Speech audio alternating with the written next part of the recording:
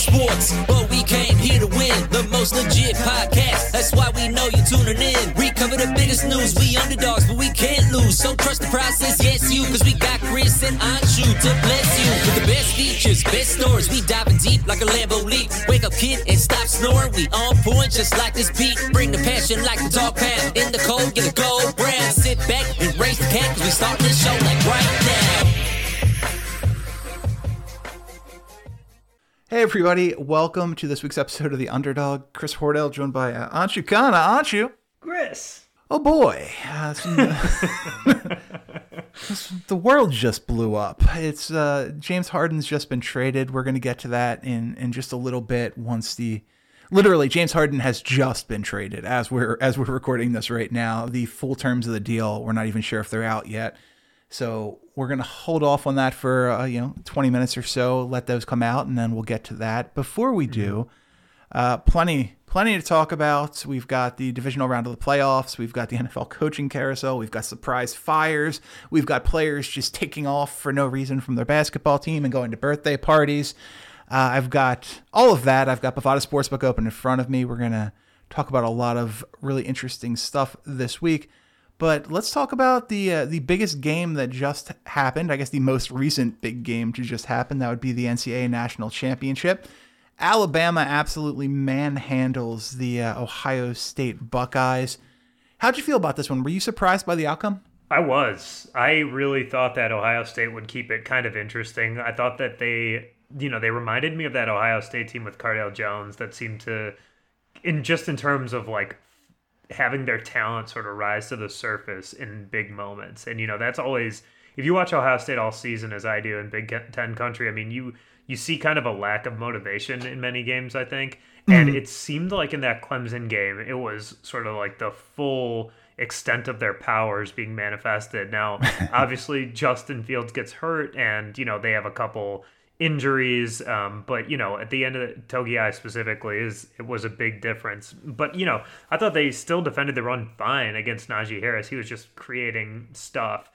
And at the end of the day, I think we just maybe, I don't know how this is even possible, but I think I at least underrated Alabama and just how significantly better they were than any other team, because I don't think the story's different with Trevor Lawrence and Clemson in this game. Like, I mean, maybe they keep it within the 3 touchdowns or whatever Ohio State the difference was, but man, I think that Alabama was just that much better than every other team in the country, and specifically offensively, even having lost 3 of their 4 best receivers in the last offseason. I mean, it's such a testament to Saban and to Sark and to, Mac Jones and everybody else that they have to put on the performance they did offensively. Yeah, it's also crazy to think that a year ago, that roster, along with having Tua Tagovailoa at quarterback, had 4 first-round wide receivers. I know, and arguably the 2 best ones, were still on the roster this year. I put Judy ahead of Waddle, but I see what you're saying. Probably. And ironically, the guy to go highest is the guy that isn't mentioned in that foursome, in Henry Ruggs. Yeah, well, I think the other one is going to go highest now. Devonta Smith, unbelievable, all-time elite performance. I mean, what can you even say? Shaun Wade, we've been panning him on this show for a while, but my God, what he did in that game was unbelievable. I can't even speak highly enough of what Devonta Smith is, and I think that maybe this season, thankfully he wins the Heisman, but maybe the season otherwise would have gone under the radar just because of all the sort of asterisks associated with it. He is an incredible talent, and he maybe will end up going lower than he should because of the size or the speed or whatever the case may be. But, put that guy on my team any day of the week. Yeah, well, I don't necessarily think he's going to go all that low. I guess I would ask for context. When you say go lower than he should, where do you think he should go? I know Jamar Chase is the consensus number 1 receiver. I know that you'd love to see him in Philly. I know what I saw, and Devonta Smith is that guy. I don't know how you can make the case really for Chase over Smith in my mind. It's difficult because there's the recency bias of the brilliance of Devonta Smith versus the sort of us forgetting how good Jamar Chase was last year as he took the year off. And we don't know. Jamar Chase could be in James Harden shape, or he could be in James Harden bubble shape.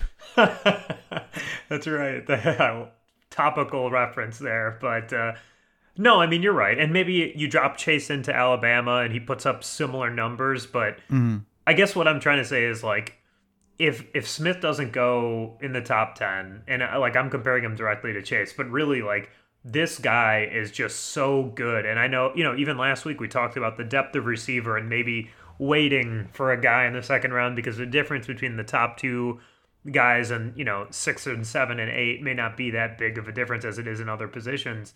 But Devontae Smith to me is like, you drop him into a roster right now, and I think that he's clearly going to put on at least like a Jordan Jefferson type performance. And I know he's got, size restrictions, and we'll see where he lands. But he seems like the type of guy that's going to be able to create even with, a potentially off-schedule type offense. Yeah, I know that this is, I guess it's kind of a hot take from a draft perspective rather than an actual hot take. But considering where receivers go on draft day, I do think that we're going to see receivers go extraordinarily high in this draft. I would be very surprised if either Smith or Chase is available past the number 6 pick. Man. I would say very surprised. Yeah, I would be surprised. I would be very surprised if they fall below, like, because of what you said about receivers. I'd say I'd be very surprised if they fall below, where the guys went last year, which was, I think, Judy went 15, was it? Oh, I don't think there's a chance that either one of them gets in the teens, especially with the Lions picking 7. Yeah, and they could definitely use one, especially with Galladay leaving. So, yeah, but, if Stafford's gone, maybe they go in the direction of a quarterback. I mean, it's fair. I agree with you. Like, I think they're both, one thing we can agree on is they're both clearly top 5 type talents, right? Mm-hmm. Like, they're both going to be great. Like, we could be looking at, I believe it was a 2002 draft when Larry Fitzgerald and Andre Johnson both go in the top 8, if I'm not mistaken. I'm not saying they're even close to similar in terms of their body types, but you're talking about 2 Hall of Famers in the top 10. I'm not, and again, that's high praise, but these 2 guys are elite receivers at the college level. We saw what Jordan Jefferson did, and these 2 guys are both clearly better as college players than Jefferson was, in my mind.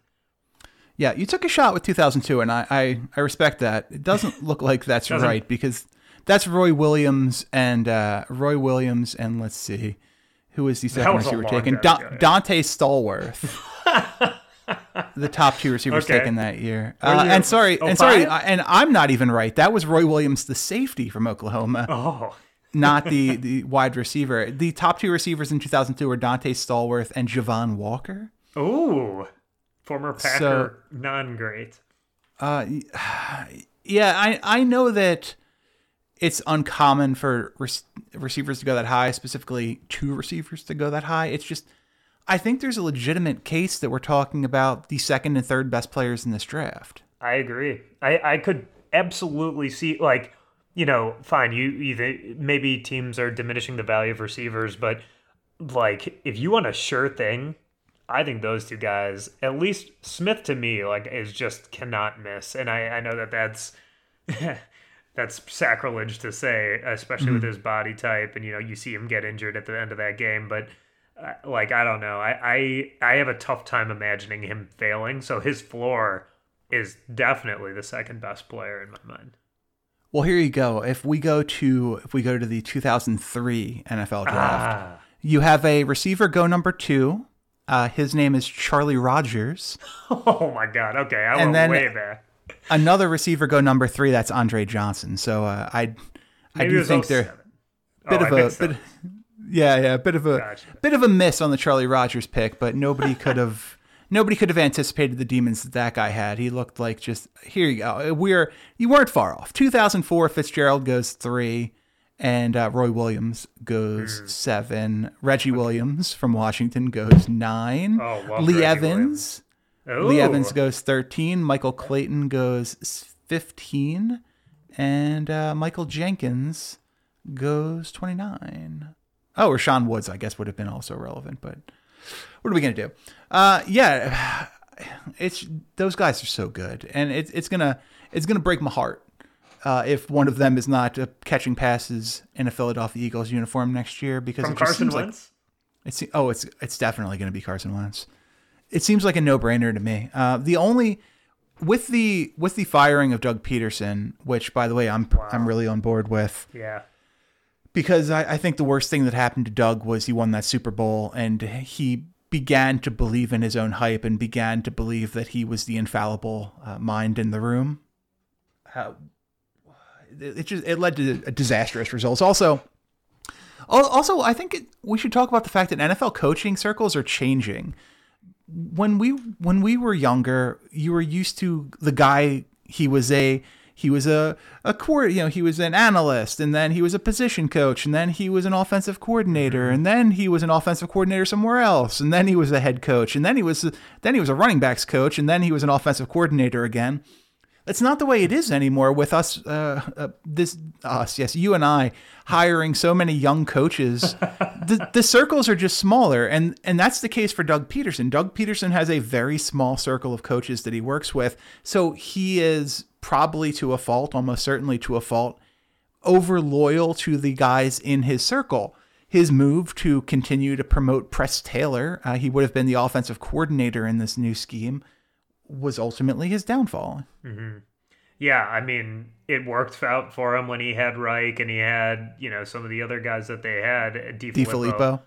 But, this is the opposite. So when he goes into the room with Lurie and Roseman and has the series of meetings where he's outlining his plan for the next year or 2 or 3 years, and he's promoting guys from within, I mean, that clearly showed to them that there was a level of complacency that they were simply not willing to stomach anymore. And can't blame them, really, because it's been embarrassing. The division was very much there for them this year. I know that they had injuries, of course, but it was right there. And at that point, you've got to look yourself in the mirror and say, I have to change course, or else I'm going to be part of the change, and not in a good way. And so, and that clearly happened. So I give the Eagles a lot of credit for not doing what the Bears did today, which is stand by their guys, even when, and just settling for mediocrity, essentially. I also think it's interesting that they would consider going back to that Kansas City well. Because look at Matt Nagy has struggled in Chicago. Doug Peterson, other than the one magical year, has struggled to maintain this roster in Philadelphia. It just seems like when you have this all-powerful being like Andy Reid, who is covering up for the deficiencies of a lot of his coaches because of how big a role he plays within that team, I don't know that I would jump back there. I don't know that Mike Kafka would be number one on my wish list. And I know everybody talks about Eric. I know everyone talks about Eric Bieniemy. Look, the reality is, and I'm sorry if this isn't PC, and I'm sorry in the society that we live in today that I'm going to say this, but it has nothing to do with the color of his skin. Eric Bieniemy is kind of a scumbag. Yeah. Eric Bieniemy has gotten in a lot of trouble. He's been arrested a bunch. He's permanently kicked off the Colorado campus back when he was the head of recruiting there. He's done a lot of shit, and he probably isn't the guy I would put in charge of my team. I find it surprising that the example for African American candidates is Eric Bieniemy. Right. I don't like kind of hiding behind him, and I think that the point is well taken that if Matt Nagy got a chance, Eric Bieniemy should have gotten his chance given the same cycle time. I think that that's a fair criticism. But at the same time, but given the same off the field troubles too. Right. I think that's the issue here. It's not that, that he's being unfairly treated. I get but I'm saying on its face, I get why that would be the comparison people make. But Bieniemy is not the same. I mean, he's just not. And I do think that there was a reason why Andy Reid didn't promote him immediately to offensive coordinator, given kind of the amount of chances he's had over the years to do that. I mean, he was kind of the running backs coach for a while, and then he finally did promote him. And I do think that Kafka is being looked at because, when you look at that offense, I mean, he's the passing game coordinator and quarterbacks coach, if I'm not mistaken, or, if it's not explicitly listed in his title, that's what he's in charge of. And that's what makes them great, of course. I mean, aside from Mahomes and, of course, aside from Andy Reid. But, like, that is the piece of the puzzle I would want if I had to take one. But, again, you're absolutely right. I mean, these guys aren't calling the plays. They're, sure, they're involved in the scheme and they're involved in the research. And Eric Bieniemy might be a really good coach someday. He might. But I think that it's fair to criticize him given his history and given the amount of responsibility or lack thereof that he deserves, as it relates to how good this Kansas City offense is. Yeah, I am. I'm not ecstatic about the position of the Philadelphia Eagles right now. I'm certainly not going all in on the Bovada futures for an Eagles championship team next year. but it's nice to at least have something fresh. If we're talking about minority candidates, first of all, Jim Caldwell should be a head coach in the NFL, and it's crazy that he's not. It's crazy that he's not. And how about a guy like George Edwards? Yeah, or I think that there are plenty. There obviously the David Shaw door has been banged down many times, and he just refuses to leave. I mean, I think that there are certainly candidates. It's more just like, and I fully agree with this, by the way. The pipeline is, as you pointed out, like before it was much more, you could have a defensive or offensive. You could have, any of a variety of ways to get your name out there. But now you've really got to be a quarterback's coach and then an offensive play caller. And then you're probably going to get a shot as a head coach if you're an above average one. Like, that's just the truth. There aren't that many African-American play callers. It's just the reality. And I think a lot of that branches from the fact that previously, and, there is a cycle time tied to this, but previously there just weren't a lot of African-American quarterbacks, especially at the NFL level. And now we're seeing this influx. Interesting. And I think that matters. I think that plays a big role. I mean, sure. So look at Byron Leftwich in Tampa Bay. Yeah, I mean, exactly. But again, Byron Leftwich is kind of hidden now behind Bruce Arians. And that's true. Really, Tom Brady is kind of the offensive coordinator there too. That's true. So, it's a tough situation, but I think that a lot of it can be attributed to the pipeline that's associated with how head coach hires get made. Yeah, there's been a lot of call in Philadelphia to make Deuce our head coach, and this is something that will not ever make sense to me. First of all, like, I get that he was a great player here. That's wonderful. I loved him when he was running the ball for the Philadelphia Eagles, and I think he does a fine job as running backs coach. But realistically, Jeff Stoutland is the run game coordinator. All Deuce does on this team is handle running back rotations on game day, and that's one of the weakest elements of the Philadelphia Eagles. That is an element that led to Miles Sanders getting 40% of the carries when he is, probably a top 15 running back in football. No doubt. And I mean, I think that it goes back to a conversation you and I had over text, which is, you almost have to have a head coach that's an offensive play caller now, or else you risk I've since sided with you on this, by the way. But there are guys. So Deuce Staley falls then to me into the same, group as a lot of defensive coaches, a lot of special teams coordinators who become coaches. And there are successful people that do that, but they're much more the exception than the rule. And it's very difficult to sustain excellence if you've got a revolving door at offensive coordinator. It just is. And if you're good offensively, you're going to lose your offensive coordinators almost routinely. And Deuce Staley is just not going to be calling plays, I assume. I mean, he's never done it, so I assume he's not going to now. And, if you're going to go down that road, I'd be much more interested in a guy like Brandon Staley, who I think plays the game from a perspective of, or at least views the game from a perspective of, a McVay-esque perspective on the defensive end, and really a Vic Fangio-esque perspective, which is, probably the best defensive coach consistently of the last 40 years. So, I mean, that would be the road I'd go down. I get the loyalty, and I get that maybe he's a good leader, and, that's important, but it's really hard to keep good creative offensive play callers because you're going to lose them. I think what this all boils down to, because let's not kid ourselves, the lack of diversity in minority candidates getting head coaching positions, it's just the tip of the iceberg of a systemic problem. What we need is more minority coaches getting opportunities in the entry-level positions so that they can work up, so that they can put themselves in the position to be the head coaches of the future. And that's where we're failing right now. Right, for sure. And, it is a systemic issue because it doesn't have to be at the NFL level. It can be at the college level. We've Absolutely. seen that. And we've seen college, it's the same thing in college where, ADs want their head coaches to be play callers in many cases. I mean, you got to be a good recruiter, but it's great to have a good young play caller that can do that for you. If you can do both, it's great. And it's there's just a lack of that because otherwise the NFL would be poaching those guys too. And right. It's a systemic problem. Yeah, unless you're Deion Sanders, you can't get that head coaching opportunity. Yeah, and he's not an offensive guy. So no. We see it. I think Joe Brady is just the perfect example of what interviewed with the Eagles, by the way. That's the guy, right? That's 100% my guy.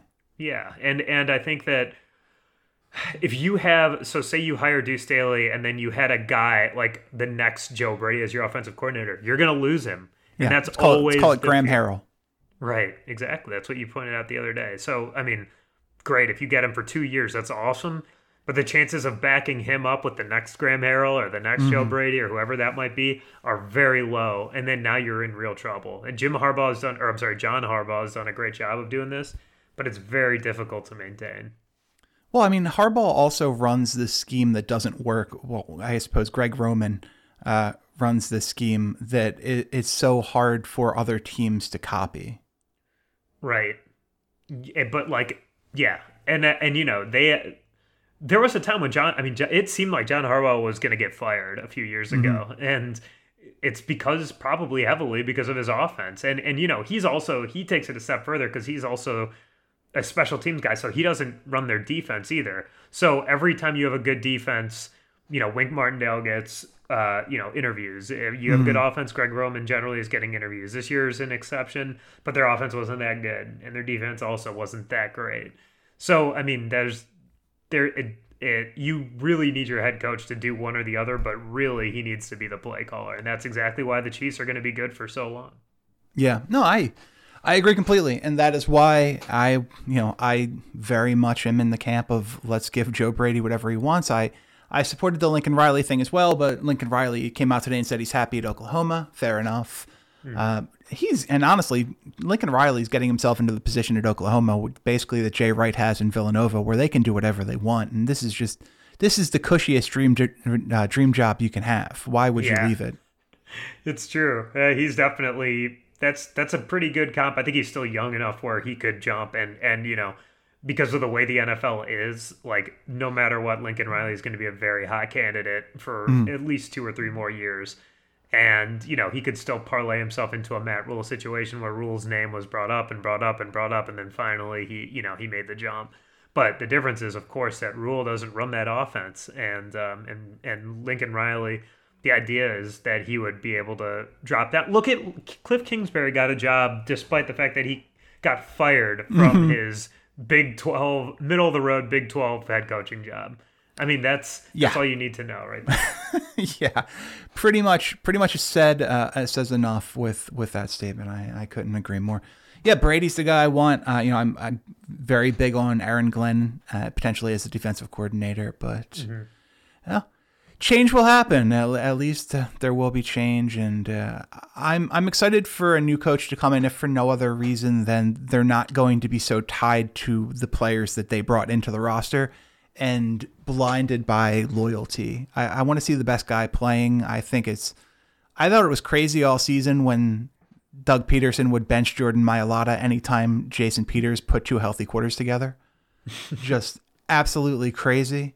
Especially in a lost year, let's play the guys that are going to help us. Why Alshon Jeffrey was getting more snaps than Travis Fulgham or people like that at the end of the season was crazy to me. So it's done now, and fair enough. All right, here we go. Coming into the day on Chicana, the Brooklyn Nets were the favorite to win the Eastern Conference at Bovada Sportsbook. I don't think that's changed after a fairly large move was made today. The Nets get James Harden from the Houston Rockets, part of a 4-team trade. As of the last tweet I've seen from Shams with the full deal is as such. The Houston Rockets get Victor Oladipo, Dante Exum, Rodion Korix, 3 Brooklyn first-round picks, 22, 24, and 26, 1 Milwaukee first-round pick, 22. By the way, 22 very well could be the double draft, just worth pointing out. 4 Brooklyn 21 first-round pick swaps, 21, 23, 25, and 27. So basically, they get 8 first-round picks, or the access to 8 first-round picks. Now, there's no chance those 21, 23 picks or pick swaps are going to take place because the Nets will be one of the best teams in basketball. So and those the Rockets will not. And the Rockets will not. So those are fake picks just to make this trade look better, but they exist nonetheless. The Nets get James Harden. The Pacers get Karis LeVert and a second-round pick. Not clear who it's from. And the Cavs get Jarrett Allen and Taurean Prince. I'm guessing they're rewarded with Jarrett Allen for taking on the contract of Taurean Prince to make this work. Right. I think so. And obviously they give up that late one. I'm guessing that too comes from Cleveland too, which could be a higher-ish pick, but I'm not sure if that's actually the case. No, the one they get from the first-round pick coming from Cleveland is a pick that they owned from Milwaukee. Well, right. But I meant that, yeah. So they did give up a 1 to take on the contract of Prince and, get Allen for their efforts for those. They give up Exum as well, but again, Exum, salary cap. Right. All right. So before the show, we had a spirited discussion, I would say, about the possibility of the Sixers dealing Simmons and change. And I just said, repeatedly that I don't get what, it came out that the Nets might give up a bunch of firsts or pick swaps for Harden. And I just said, there's just no way the Rockets do that if Simmons is on the table for them, because it just doesn't make any sense why you would go down that road. And here we are. I don't know if it was like a bluff calling situation or what. I mean, Oladipo is definitely a piece that helps sweeten the pot. But as you point out, those pick swaps are non-existent, right? It doesn't even matter for at least 2 of those, I would assume. Yeah, these picks don't matter until at least, I would say, 25. Right. So who knows who the GM is at that point, right? And I don't know. As I told you, and as I've said on the show repeatedly, I am not a James Harden guy, but there is a level of value that I assumed he had that I'm not sure that this deal shows. And especially because Oladipo is an expiring contract that, he may or may not be there long term. I assume he won't. But maybe they'll give him the opportunity to be. I wouldn't be building my franchise around him. I'm just very confused at how this all went down, because I feel like, if you could just get Simmons like that alone, plus whatever else the Sixers might have been having out there, is a no-brainer over what they ended up getting. Yeah, for the record, the Nets favored in the Eastern Conference at plus 125 at Bovada, and the number 2 favorite to win the NBA championship right now at plus 275, just behind the Lakers. This is very much the epitome of going all in poker, right? Yes. All the chips are in the middle of the table for the Nets right now, and this is going to be their team. There's going to be no wiggle room moving forward. I'm looking at this roster to see what it actually looks like right now, because they give up, they lose Prince, Allen, and LeVert. Dinwiddie's already hurt. So this is one of these situations where it might take an off season for them to kind of put the pieces around the rest of these guys. Though I would imagine the buyout market players will flock to try and win a championship with Kyrie, with Kevin, and with James. Although who knows if Kyrie comes back. So right now the starting lineup looks like it would. They have to put Joe Harris back into the starting lineup at this point. It's crazy to me that he hasn't been starting. The starting lineup would be Kyrie, Harden, Joe Harris, Durant, and Jordan, and that's formidable. There's no 2 ways about that. That is a formidable starting lineup. But the bench is basically Jeff Green and Bruce Bowen at this point, and Landry Shamet, I guess. Hey, there you go. Yeah, I I mean, on paper, this team is very good. And, I mean, they've got the starry names, but when you look at those, I mean, those people individually are all psychopaths in my eyes. They're like, to put it nicely. I'm sorry. Those three guys together are so combustible. And we've said that in the past about other groups of players, but not quite like this. I mean, it's always been about Harden too. Like we said, Harden and Russ were way too combustible last year. And I thought, when they got John Wall and Cousins this year, I actually liked kind of I think we both did, liked in theory what the Rockets were sort of potentially building. And Christian Wood. And Wood, yeah. I mean, Wood, it looks like an awesome player. And so, I don't know. First, like you said, Kyrie, you kind of snuck it in there, but does Kyrie make it back? I assume now the pressure's on and he will be there. And he's still a fantastic player on the court, but again, crazy off the court. And so, you build a team of very, volatile personalities, and it's hard, basketball's like this in that it's really hard to put together the personalities, and I'm concerned about that for them. I wouldn't make them the favorites in the East, but on paper, if you're going to go that route in terms of just star power, they match up very well with anybody, including the Lakers. They are very, very good. And so, if they put it all together, they should be the favorites, but that's a huge if in my mind. And that's a story to me. Yeah, let's not kid ourselves. DeAndre Jordan also let's say, personality himself. Right, so, right. You feel for Joe Harris right now. Well, he's going to get all the open looks that he can ask for over the next couple of seasons, but man, he is the sane person in a room with a bunch of crazies.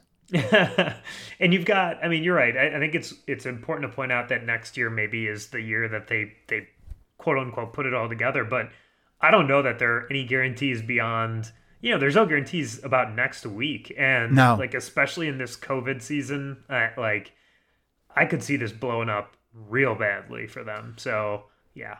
Well, I think Durant's the key element here. If Durant were to get hurt again, is Fat Harden and Kyrie a better combo than in shape Harden and Russell Westbrook?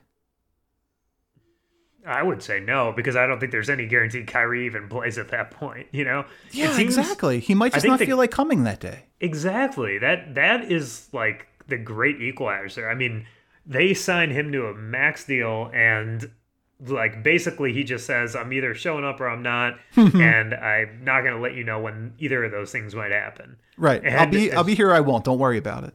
Right. And it's been like that since Boston. And so, there's a lot of weirdness here. I'd much rather go with a team like Milwaukee that's sort of built more soundly, and even Philly, I think if put together neatly is, and if they do come together, they can hang with that team without any question in my mind.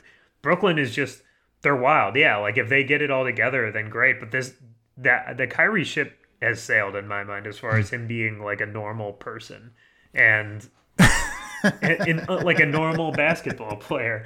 And so you can't compare them to any of these other quote unquote super teams because of the fact that, they just all three of those, but especially the Kyrie and Harden pieces are just impossible to pin down. Yeah. Well, let's not forget Kyrie left that perennial championship team with LeBron because he didn't want to play second fiddle anymore, only to set up a situation where he was second fiddle to Kevin Durant. And then they announced Steve Nash as the head coach, and Kyrie comes out and basically says, well, we don't really view it like we have a coach. Someday Kevin will be the coach, and some days I'll be the coach. He clearly doesn't have any respect for Steve Nash. He doesn't have any respect for the organization, which is evident by not showing up and not telling anybody.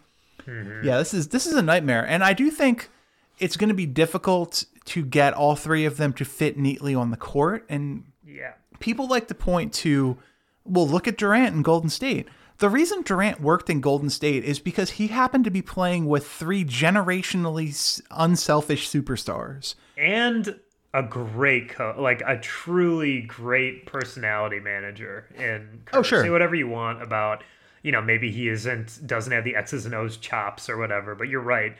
That is like such a sound organization, and those stars are so, mentally stable. And then you also have, like the bench pieces. That was a really good infrastructure for him. And don't forget, they won a title, without him, and several championship appearances before he even shows up. So like that is a completely different scenario than this one, where he's the centerpiece and he's kind of going to be counted on, Durant that is, to provide that infrastructure. And I just don't know that he's got that in him. Yeah, Kevin is a natural ISO player who bought into that offense because he knew how good that ball movement was. Yeah. And he knew if somebody was open, it doesn't matter who it was, doesn't matter if it was Curry or Clay or Draymond, they're going to make the pass to the open guy.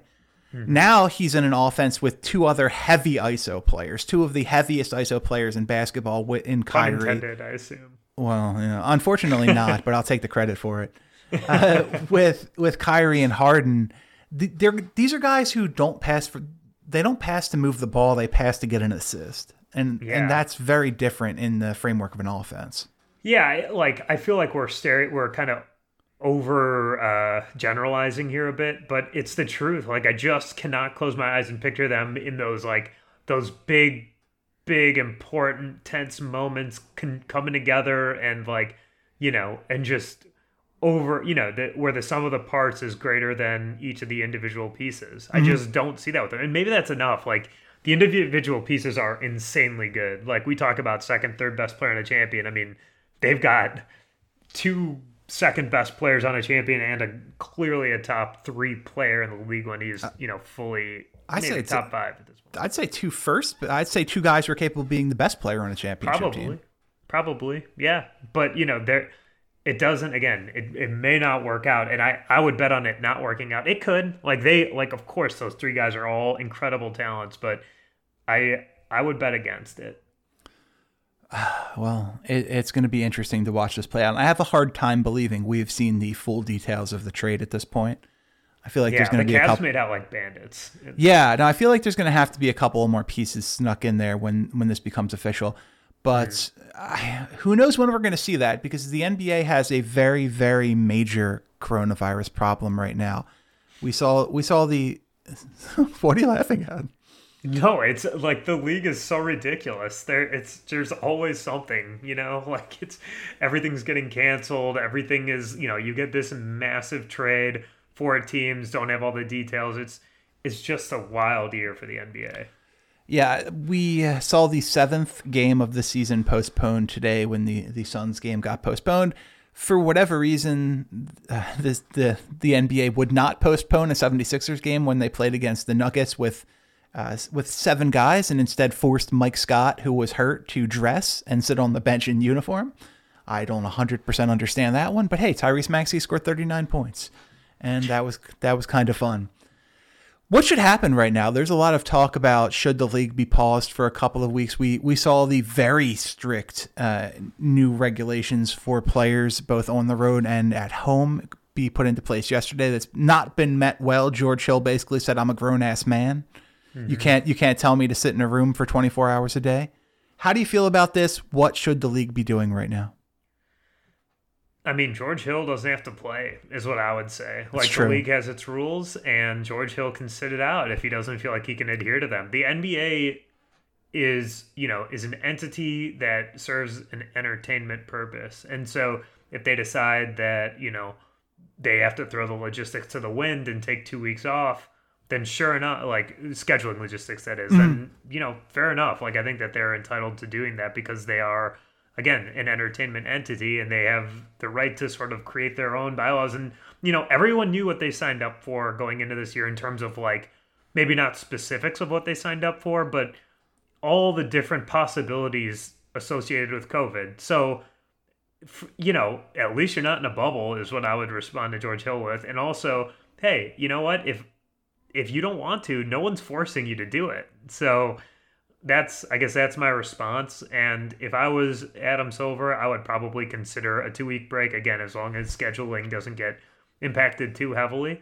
But if not, I don't see a problem with creating more strict regulations, considering I'm sure that's always been on the table, and to say otherwise would just be ignorant.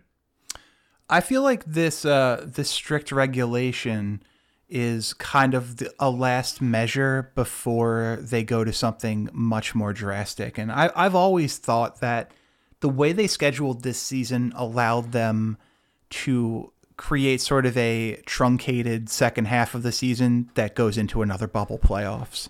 Mm-hmm.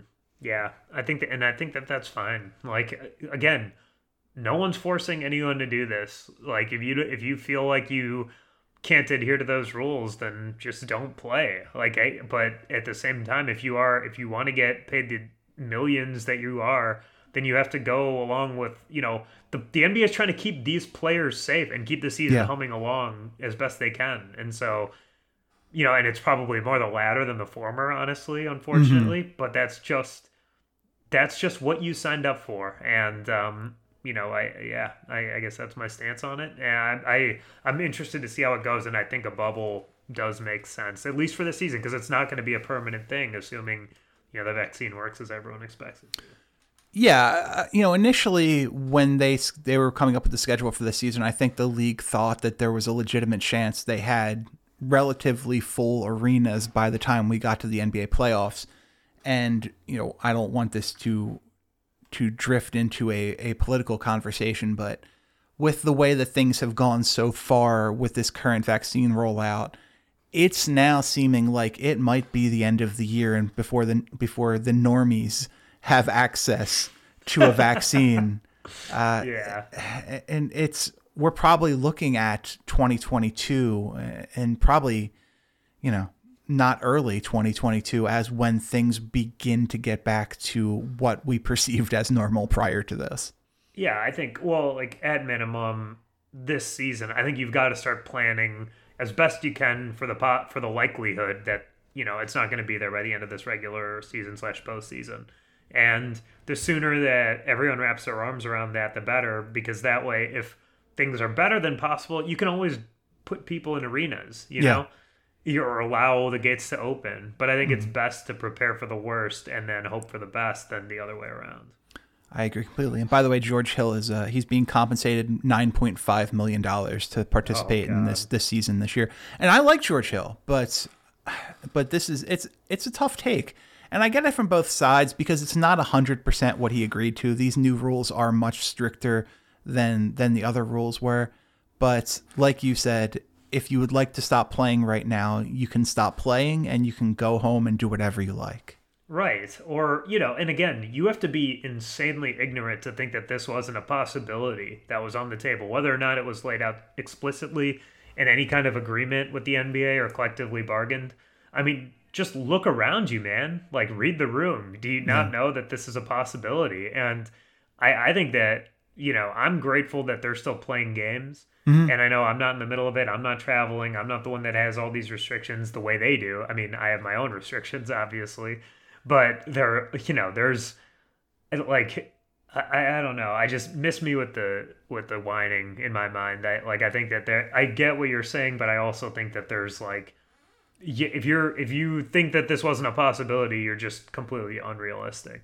Well, and he's got to look to his peers to shoulder some of that blame as well, because I would argue the NBA's handling of this situation, by the NBA players' handling of this situation, is much worse than we saw in football. Yeah, I mean, yes. Or baseball. Look at baseball. I mean, baseball had one problem. It was the Marlins. The Cardinals had a little thing, but it ended up not really being anything. Basketball, every team's affected now. Yep. And I mean, you're seeing it in college too, but especially in the pros. And it's, they've got all this money. You can still live a very healthy, happy lifestyle, I think, quarantined or with some of the restrictions that they're placing on. Just don't go like partying like freaking Kyrie or all these guys. There's just so much dumb stuff that happens. And then you're right, looking at your peers, it's a great point that it's, the players themselves shoulder a lot of this blame.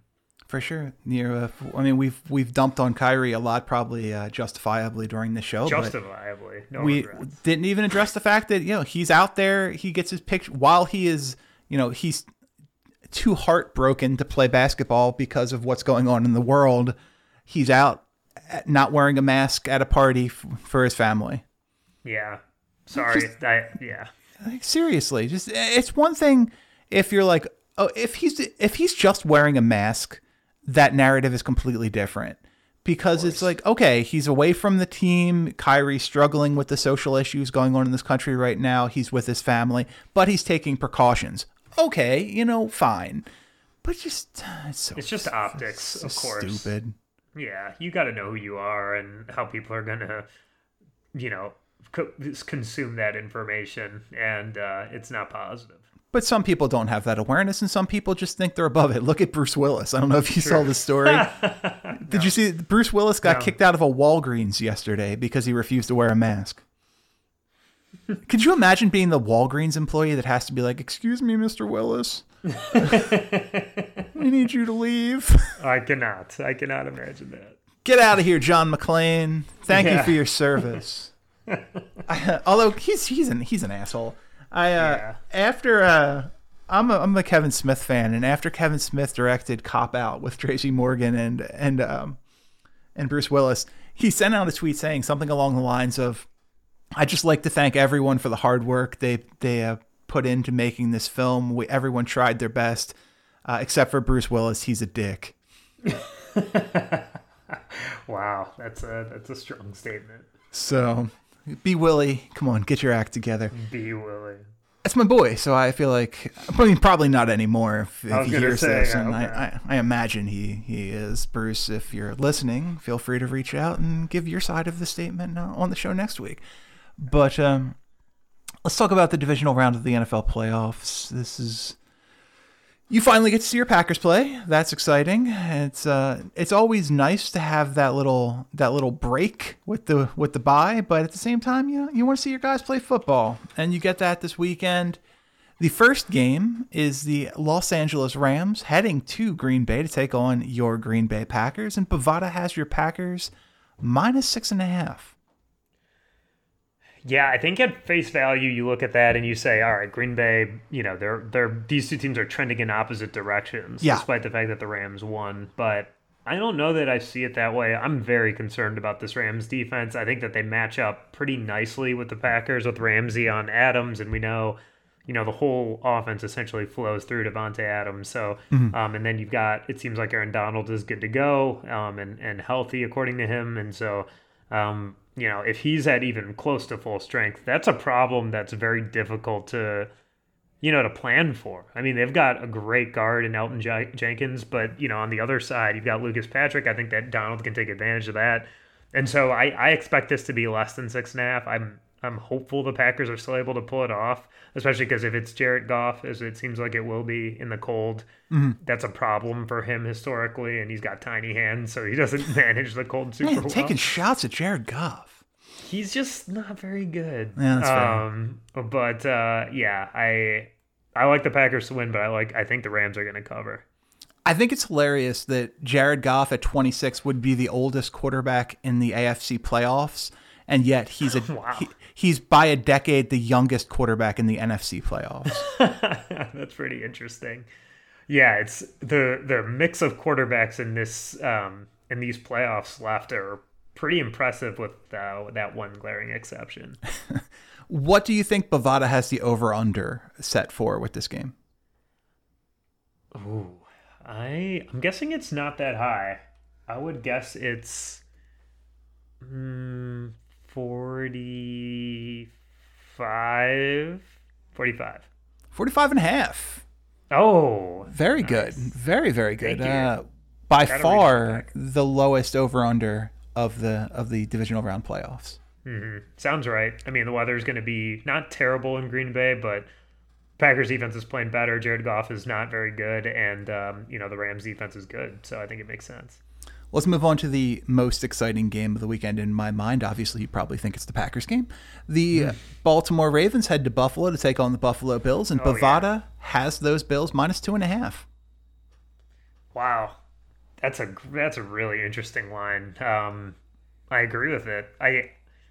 The Bills are, they easily could have lost to that Colts team, but that Colts team can actually play they can definitely play defense. Are the Ravens the defense that we saw last week against the Titans? Because if they are, maybe this over-under, this total should be lower than that Packers game, and, maybe we should be thinking about the Ravens winning it. I thought that they started really slow, and then they picked it up, and if they're able to, sort of sustain that momentum week over week, they're going to be a very difficult team to beat. Man, this is really tough. I think I'm with Bo here. I'm going to lean with Baltimore. I think Baltimore is able to pull the upset on the road. By the way, there's been a lot of talk about Arthur Smith being a candidate in Philadelphia, and that game last weekend is the reason why he doesn't excite me as a candidate. He is one of those guys who comes in with a game plan, and that is his game plan.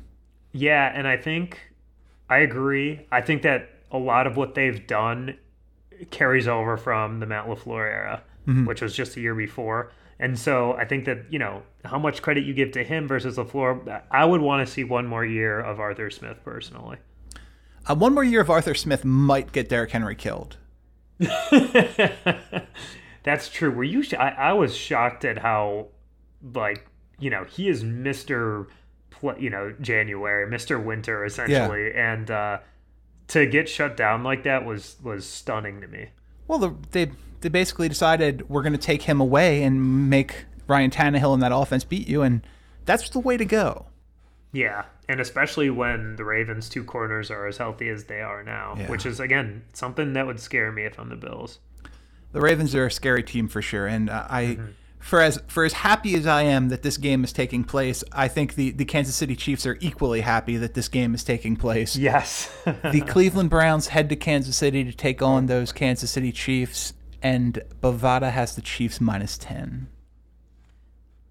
I'll just say I like the Browns to cover. I think that, the Chiefs are awesome, and the Browns maybe had their Super Bowl last week, but I would have said that about the week before. So, they get Stefanski back. They get some of their players that were out back, and I think that there's a good chance, that the Browns are able to keep this somewhat close. And let's not forget, the Chiefs didn't cover any of their last, I think it was 8 games.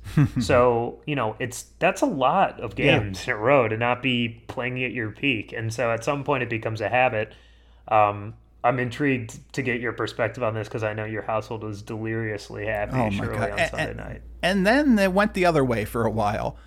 But I'll tell you, I was pretty sure that the Browns were going to lose that game because I don't know how many times that we have seen sporting events, and some of us have been part of these sporting events, where you go up really big early. Really, and too quickly. Almost. Inevitably, that momentum swings the other way because it's just tough to maintain that. It's tough to maintain that level of aggressiveness when you're up that much. For sure. I was really so that was a 5:15 game here on the West Coast, and we had ordered dinner. It came at about 5:15. We're like, so it's the pregame. We're fine. We turned it on at 5:16, literally 5:16, and I was like, I think the Browns scored a touchdown. They had already scored a touchdown on that bad snap from Pouncey, and that first quarter was like very few first quarters I've ever seen. The Browns were on pace to score 112 points for a while. The beginning of that game reminded me of that, I think it's the Gleason game kind of for New Orleans, where it was like, New Orleans has finally sort of arrived, they jumped out to a super fast start. Can't remember who it was against, but, they blew up right away, and it was like, it's going to happen, and they're going to blow them out. That's exactly what had happened, it seemed like, with Cleveland. Yeah, I was very, very worried. But they do get Joel Bitonio, Kevin Johnson, and Denzel Ward back this week, including also their head coach. That's worth pointing out. Mm-hmm. That's helpful to have your head coach. But yeah, this is they're playing with house money, and I would like to think that this team has the luxury of playing very loose in this game, in a game where nobody expected them to be in a game that no one really expects them to compete with this team. So just go out there, play football, and see what happens. And if you aren't good enough to win this game, and I think the Chiefs are the better roster at this time, you go into the offseason incredibly happy with what happened this year. You make a couple of changes, and you try and win a couple of more games next year. Yeah, I could not agree with your assessment more. I think that they're able to cover. I think they're I don't think that there's a huge gulf, at least in the trenches, between those two teams. Like, Agreed. I think that the Browns could totally control the line of scrimmage, especially the way that they ran the ball last week. And I know, it's different when you're playing with a lead, and Baker Mayfield's such a different quarterback when he's leading, I think. I don't know. I was really disappointed with the play calling, quite frankly. And I'm going to stay with I don't think Joe Woods is a good defensive coordinator position. His defense in the second half was basically playing prevent for most of the second half. And if you can point to me at times when that has ever worked, I would be interested in looking at it, because I can point to you a lot of times when it hasn't. But in terms of the play calling, I thought they passed the ball way too much in the second half. You have this team. Now, granted, Michael Dunn's in for Joel Bitonio. He gets hurt. And as Baker so elegantly said after the game, in came a guy named Blake, who I introduced myself to before the game. Yeah. And Jack Conklin goes down. Kendall Lamb goes in for him. Maybe it's not what you thought you were going to have, but the fact that it wasn't just, we're going to run with Nick Chubb a lot, we're going to make the second half as short as it can be, that blew my mind, because they still put the ball in the air a lot. I think, that's obviously to me a response to the Steelers just packing the box, knowing that that's exactly what they were going to do. And, you're right. I mean, I get the idea of trying to control the clock and just minimize possessions, but, they felt like they had some things they could take advantage of with short passes, and I don't know that it really worked out, but they were efficient enough, I thought. And at that point, you're hanging on for dear life. And, it's funny, actually, now that we're talking about this, we're talking about the Chiefs too. This kind of reminds me of last year when you had, I think it was 21-3 or 24-3, the Texans against the Chiefs. Mm-hmm. Remember that game? Mm-hmm. And it felt like, I think everyone knew, the Texans jumped out too fast almost. And, and they weren't able to hang on, in part because they are so built on the pass game. So there was, I hear what you're saying, there was that sort of threat of it, especially when you've got Minkah Fitzpatrick hunting in that secondary, and those two guys, or TJ Watt hunting the quarterback. But at the same time, I just think that the Browns are built a little bit different as far as they're not really driving the ball down the field too much. They're really just designed to hit short plays over and over and over again. And, and I think that that's kind of what the Chiefs give you too. So I'm interested to see how that plays out, because I think that with Stefanski back, as you point out, you're going to have someone who has a much better feel on the pulse of how that offense succeeds. I know these awards shouldn't be made based upon postseason success, but does this winning a playoff game lock Stefanski into Coach of the Year? Even though it wasn't him? I think he probably will be, yeah. I think that there's reason to, there are other people that deserve some credit for sure, but he's probably most deserving. Yeah, Brian Flores is in that conversation, especially if Deshaun Watson gets his way and is traded to Miami for the package that he suggested. That's taking things to a whole nother level. Good for him. That's initiative, if nothing else. You're very much right about the Chiefs. I think statistically, we've seen that the worst thing you can do if you're an opposing offense is get Patrick Mahomes down double figures, because you're almost certain to lose. Yeah, it's almost like you want close games with them. You do. You want them to be leading slightly going into the fourth quarter. Just running and thinking that the run's working, or just giving them the short game, because God, if you've got a lead and you're playing, as you point out with Joe Woods, some kind of delusional prevent or any kind of non-aggressive defense, I think you're in a very tough spot. What do you think the over-under at Bovada is for this game? I'm going to guess in the 50s. Mm-hmm.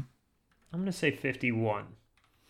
Would you be surprised to learn, is the way that I start off with this, you're not very close to this one at all, that this is the highest line of the week. Oh, I am surprised. The line... I'm surprised. Go ahead. Sorry, go ahead. The line here, 57. Wow. I mean, that, I guess, total deference to the Chiefs there, but I don't know. I think that these two defenses are good enough to sort of slow down the other offenses. Not in that I think the Browns defense is especially good, but I think that with Stefanski back, they'll play the type of game that we're talking about, which is let's not throw the ball all over the yard and give them a million possessions, you know? And I guess that's probably most teams playing against them, but specifically the Browns, they seem much more disciplined when it comes to playing their brand of football, which is let's not get into a big shootout with another team. For sure. And our final game of the weekend, these two up-and-coming whippersnappers at quarterback, the Tampa Bay Buccaneers, head to New Orleans to take on the New Orleans Saints. The kid, Drew Brees, and the New Orleans Saints. Bovada has those Saints -3 at home. I think this is a dead even game. I don't really know how you can know what might happen. Obviously, we've seen the game happen twice this season. We saw the Saints just completely destroy Tampa earlier this year. I don't see that being a similar situation to this game. That just totally seemed like a fluke on Monday night. And I like Tampa. I like Tampa to cover. I think that Brady's clearly better than Breeze at this point of their careers, and I don't think the defenses are very different at all. So give me the Bucs. I think that they're probably the better team at this point. Where is, in the long term right now, where's your money going for a championship? If we look at these futures here, and by the way, at no point did we address the fact that I meant to talk about this when we were talking about the national championship. Mac Jones makes J.D. Booty look like an Adonis. Devontae Smith, I mean, that is the smallest superstar that I've ever seen in my life. He has a Deshaun Jackson body. And Bill O'Brien, the next offensive coordinator for Alabama. Oh my God. The list of guys whose careers Nick Saban has turned around, he should, if he gets royalties from the amount of turnarounds he's created, if you think of Lane Kiffin and obviously Sark now and 5% of future earnings. Yeah, I mean, seriously, he should ask for that, because what he's doing to careers, and Bill O'Brien will totally be the next one of those. And I saw Adam Gase's name mentioned too. Oh my God, that's so ridiculous. If one of those guys went there though, their career would turn around. Brian Daboll was on that staff, of course. Not that he was ever really down before then, but that's Saban is Midas in every sense of the word, and he's been the kingmaker. So I would bet on O'Brien getting back into the head coaching circles. Did you see the stat that every single recruit Nick Saban has brought to Alabama that has stayed 4 years has won the national championship? Oh my God. I did not know that. That's so absurd. Oh my God. Yeah, I mean, talk about having power going into a guy's living room and being able to say that. And I bet 25% minimum, probably 50% have at least gotten an NFL tryout if not drafted. Yeah, I mean, it's an 85-man roster, so that I don't think that number is quite that high, but they certainly send 4-year players. Well, yeah, that certainly maybe not more than their fair share of guys to the pros, and the next one will be Mac Jones, who I selected at the end of the third round in a recent Pro Football Network mock draft I took part in for the Philadelphia Eagles, one of the 100 I do in any given day. I don't see him being there. No, me neither. Last thing I got for you, Super Bowl 55 winner right now at Bovada. The Chiefs the favorite plus 200, followed by the Bucks 375, the Bills 550, the Saints 600, the Bucks 650, the Ravens 800, the Rams 2400, and the Browns 3000. Where are you putting your money? Wow, Packers not in there. Okay. Packers plus 375, second team. Oh, they're second. Okay, I thought you said Bucks.